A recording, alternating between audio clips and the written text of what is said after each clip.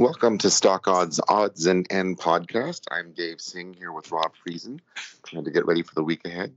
Good evening, Rob. How's everything? Oh, great. Yeah, it's going to be a very exciting week. We got lots of stuff packed in. I think a very concerning week for many too, and really hard to plan, properly, including looking at our data and in a sense of what's like. We go day by day, so I mean as the week plays out, we'll be able to adjust a little bit. But when you got so many earnings packed into this week, you've got the Fed, you've got seasonality. We're on the back of a rally that kind of stalled on Friday with Snap earnings, and yeah, I mean it's kind of a critical week for the bulls too to latch on to building off this rally. So I think all things considered, one of the more challenging weeks we've had in this last couple of months here. So yeah. Well, let me rattle off what the futures are doing right now. So as they open at 6 o'clock Eastern time. We've had some time for them to, either build or fail. But the Dow Jones futures are down 49 points, so not too much, only 0.15%. S&P is down 6.5 points, or 0.16%. NASDAQ 100, where we were showing some interest in tech stocks last week for sure. That's down slightly now at 12 points, 12 and a quarter, and 0.10%. And Russell also had, until Friday, had some really good run on the small caps. And then Friday they got everything that was up got pounded pretty good. Minus 1.9 points, 0.11%. Nikkei up slightly right now. Euro also rolled over a little bit, down 30 points, or 0.83, and the DAX 117 points off, 0.88%. And the VIX futures up slightly, 0.29%, or 0.29 points, which is 1.16%. I want to bring people's attention to what I would think would be the lost art of vertical bar analysis. I don't use charts for trying to predict the future. I use them for if-then statements, to look for gaps and potential gap fills, to look for matching highs, matching lows, any sequential closes where you have numbers that become really important. So let's just look at the Dow Jones futures for a moment. And again, if you go to the ETF DIA, it's going to be slightly different, but very similar. You just don't have the overnight context on those. So, but let's look at something here for a minute. We had a low set in June of 2021, and that came into play again January 24th of 2022. And when you bounced up from those, you went back to, say, June of 2021, you went up to August of 2021. And then when we bounce back, you see some of those numbers come in this year again. When we dropped in February 24th, incidentally, the number that we just rallied back to on Friday, where the futures actually were overnight, futures were up. So that number was almost bang on with the February 24th low. The rally that we had from May built for like a week and a half. There, a really good rally in May, and that came right up to matching many of the lows that we had at the beginning of the year and also in September and October. So, you know, really important to kind of write down your numbers and think about where we're likely to move to if we, you know, go in a particular direction. So now if we're going to roll back, there's a key number, which is the May 12th low. That would be kind of the first place a multi-day down session would take us, I would think. And if that doesn't hold, then you have the low again from May 23rd, or sorry, May 20th, the May 20th low. And that would be the next one down. And then obviously heading back down to where we just came from, which would be the July 14th low. So you've got quite a few numbers in there. And so all you do is look at your extreme lows, highs, especially if you get reversals like what we had with May 20th. May 20th was a price discovery, which broke below the low of the previous day. And then it rejected that and closed pretty much on par with the previous day's close, and then we rallied from that. So that number, that May 20th low, I'll give it to you on the Dow Jones futures, is 30,585. To give it to you with the diamonds, back to May 20th low on the diamonds is 306.28. So just like the February 24th low was 322.69, on the diamonds on Friday, the high was 322.20. See how close that was, Dave? Yeah. I mean, you know, these things track right back to these key numbers. So again, you're looking for daily bars.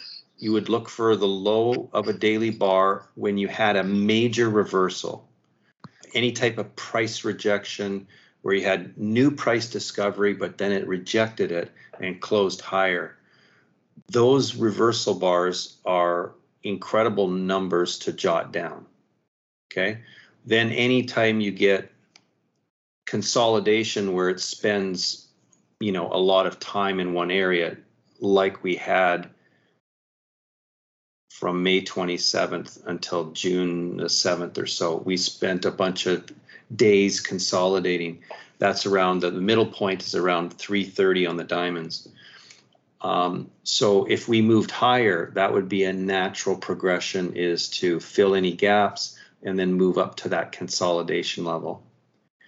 Okay, so think about consolidation and then trend break, reversals, and matching highs, matching lows. And that can help frame things for you guys. Okay, so you can do that exercise on the, you know, the S&P futures, the SPYs, the NASDAQ futures, the Qs, the Russell futures, and the Russell IWM. Okay, but just jot them down, and so that you remember to, you know, think about how to get the most bang for your buck. Like if you're short and you want to, you know, maximize the trade, it's good to know where it's likely on a probability basis to move towards. And there's a, you know, it's also good to flip to the weekly and to the monthly and look at it, and you'd be surprised at how things play out even over the course of a month or two. And it's like that sentiment, you know, you pick up on where the most buyers are or the most sellers. And so This is a critical week, and we're just on the back of, we had a rally, kind of paused on Friday with, like I mentioned, the Snap earnings kind of affected the sentiment. And now we're coming into a week where we have a lot of earnings, and we have a Fed announcement, we have seasonality and things like that. So let me roll over to Dave. What are some of the seasonality implications first here?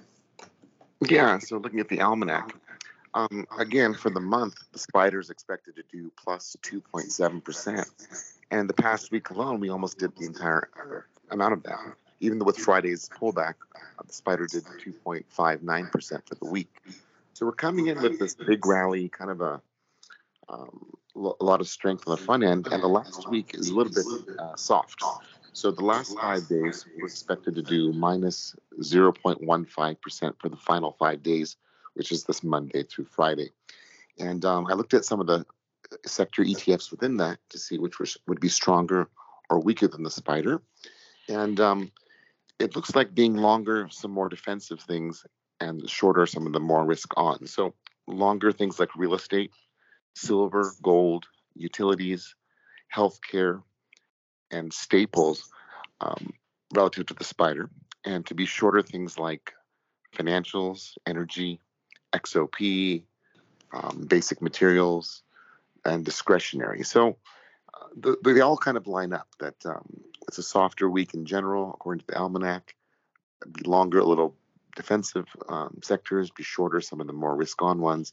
And the fact we've come into this week from kind of a period of a premium, right? We've had a big, strong rally in the month and the past week. So we could get even softer performance than the almanac expects. Yeah, it's amazing that you had sentiment got so bad there, and and everybody, they forget about this seasonality aspect, where it doesn't look like the month could perform, and sure enough, it goes and it performs on par with so far with what's expected for July.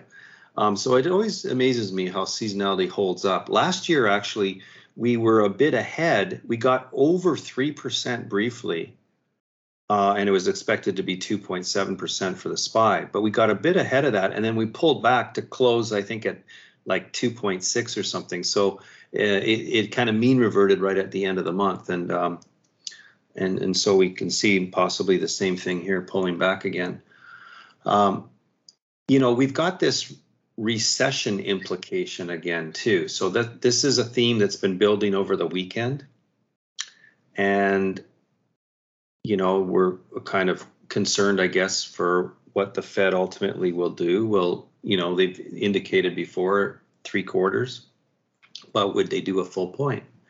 The pressure is building on them to reel in inflation, and I do see some signs of inflation abating in some areas. You can see that because the US dollar pulled back a bit and caused a few of the commodities to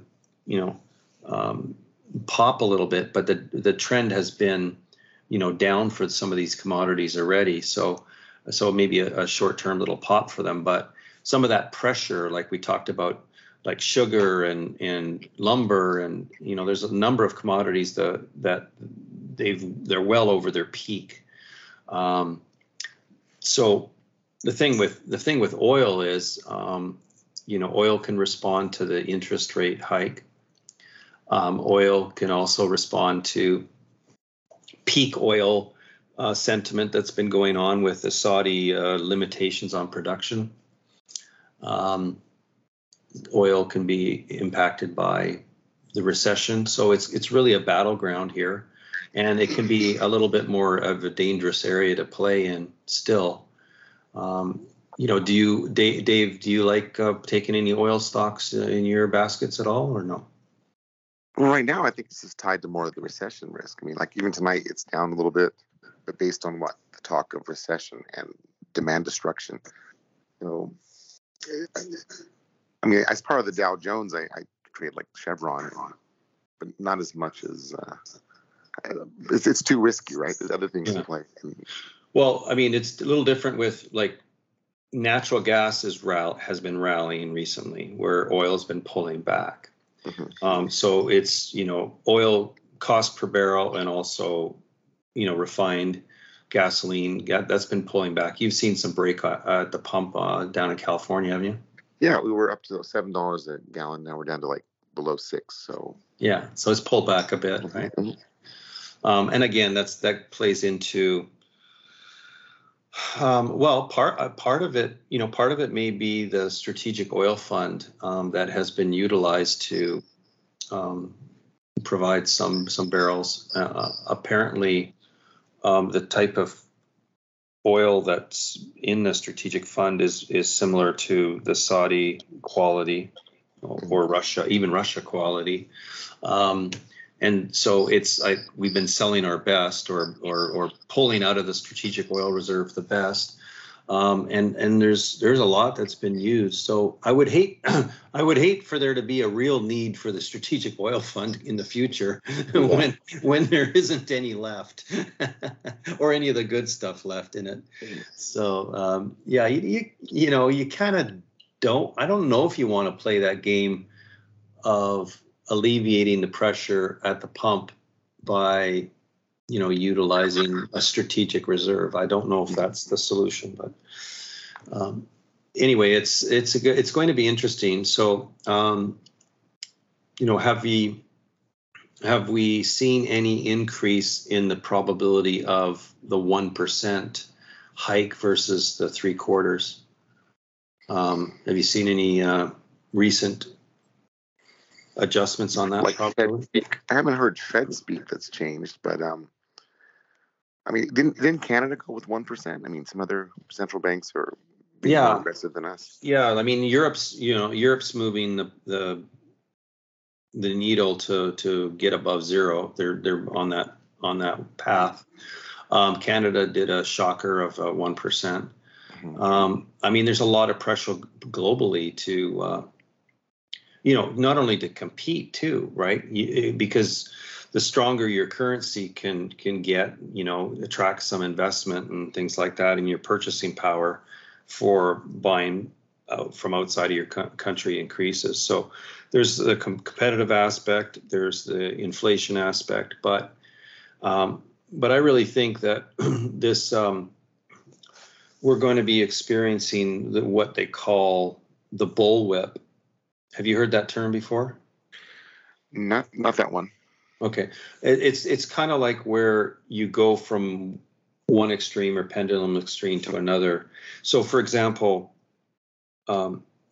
if widgets were in demand,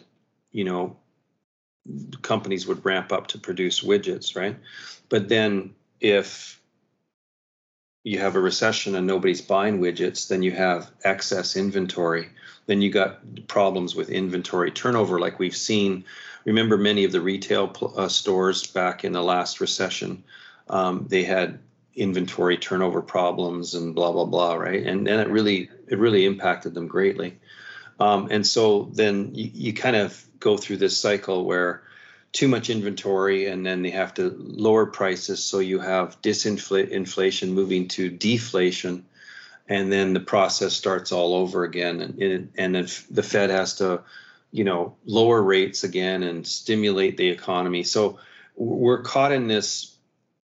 Years ago we used to talk about it.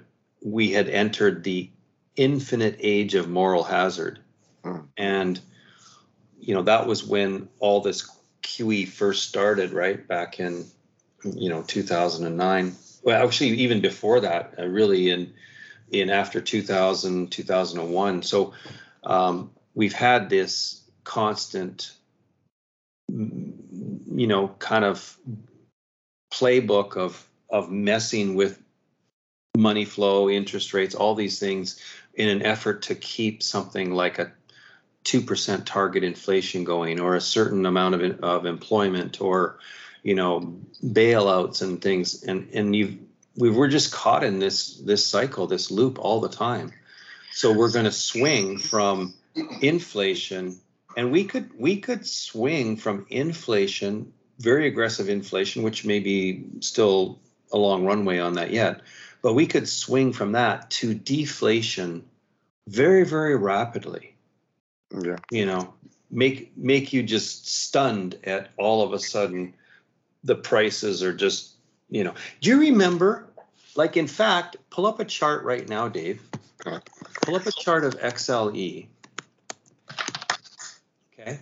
Yeah. And go back on the monthly, okay, to 2008. Mm-hmm. Okay.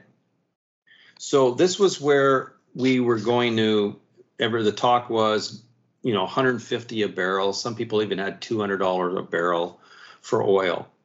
That was on a target price, literally. And, everybody was going to move out of the country and into the cities and blah, blah, all that, right? Yeah. And then look at how we fell from pretty much almost 150 a barrel down to like 38 or something, right? Yeah. So the XLE doesn't show the price per barrel. It's just the energy ETF. But the point is that was such a rapid move in 6 months. Mm-hmm.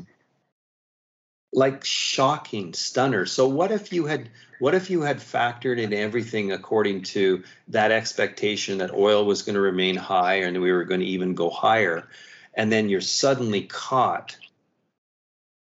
Like, think about people that hedged, even it could have affected airlines. All kinds of things can be affected. And then we just plunged down into the lows of 2009. And it took all the way to 2014 to rebuild out of that. So, are we going to see some of the same things happen? Like, if I look at the Bollinger Band spread right now between where we are at the top Bollinger Band and the lower Bollinger Band, it almost looks like a repeat of that could happen again, where we plunge down into the 30s. Yeah. So in 2020, remember we went negative on the price of oil. So yeah, exactly. So that's sort of the bullwhip effect is that it's like a pendulum swing. We go from one extreme to another extreme. But the point being that we're caught in this cycle, recycle kind of thing. And it's going to be messy for many years to come. So that's good news, right? For trading, we want volatility, we want changes, but we have to be mindful of what is the regime change, right? Mm-hmm. What is happening? What is likely to happen? What is the markets factoring in? So the markets have already been factoring in, peak inflation. Now we may not be at the top, but you can see that's kind of what we had in this last rally. It's like, the sentiment's improving a little bit. We came off of 50 consumer sentiment. We went to 51.7. So it's an uptick, right? And then we rallied, right? And so the market starts factoring in these things. And I think it's important to be mindful of that and to plan our best. So I would say for this week, I think July seasonality has already shown itself to be quite reliable. So some of the ETFs that you mentioned and whether they're bullish or bearish for this week, I would definitely lean on that a little bit more. And then what are some of the large market caps that have earnings that could affect things? I think 162 of the S&P 500 stocks have earnings this week, so it's a huge week for earnings. And the big players are Microsoft, Google, Visa, Coca-Cola, McDonald's, UPS, Apple, Amazon, Facebook. So it's like you name it. The biggest mega cap stocks all seem to be on the 26th, right? So not so much tomorrow, but Tuesday, Wednesday, and Thursday, you can expect some of the big earnings. And that could really push the market one way or the other. It could really embolden the bulls or change the strength we've seen recently. So on the multinational side, you could see impairment charges from FX just because the U.S. dollar has been so strong that if you're bringing in money from other countries, you have an impairment charge. So So to think about those versus really the more secure domestic stuff that is, but I mean, again, some of that could have been affected if they are exporters. The dollar's been strong, which makes purchases from other countries more difficult, and the demand could have fallen off. So I don't know if I would expect this earnings season to be that great. But earnings are still a bit of a guesswork, right? There are people that subscribe to like whisper numbers and kind of that, but I mean, there still can be shockers. It was interesting to see Meta, fall back down into this, because the earnings season before that, remember, it popped up. So it had a bit of a surprise, and it popped up, and then now it's headed back down here. So yeah, this is the busiest earnings week. Every quarter we have one week that majority of the S&P 500 report. So be on top of your game, and sometimes you can have a gap down on, like if the report's in the morning, you can have a gap down at the open and then actually improve from that point. You can also have it gap up and then give it all back. So it kind of depends on not just the headline, but year over year earnings and revenue, quarter over quarter earnings and revenue. You got to look at the whole picture, and you also have to kind of know what was expected, what's really a surprise. And it takes a little bit to know if you should participate, right? Sometimes the best thing is just stay away and not trade something that has earnings. And that obviously gets difficult on a week like this. And that's why we're saying this is one of the more challenging weeks because of the rally we had and the snap earnings on Friday, which caused that reversal. And then we have the Fed and all that. So if you take it cautiously, we certainly don't blame you, right? Okay. All right. Anything else? Well, good luck. Have a good week. All right. Thanks, Dave. Thanks. Take care.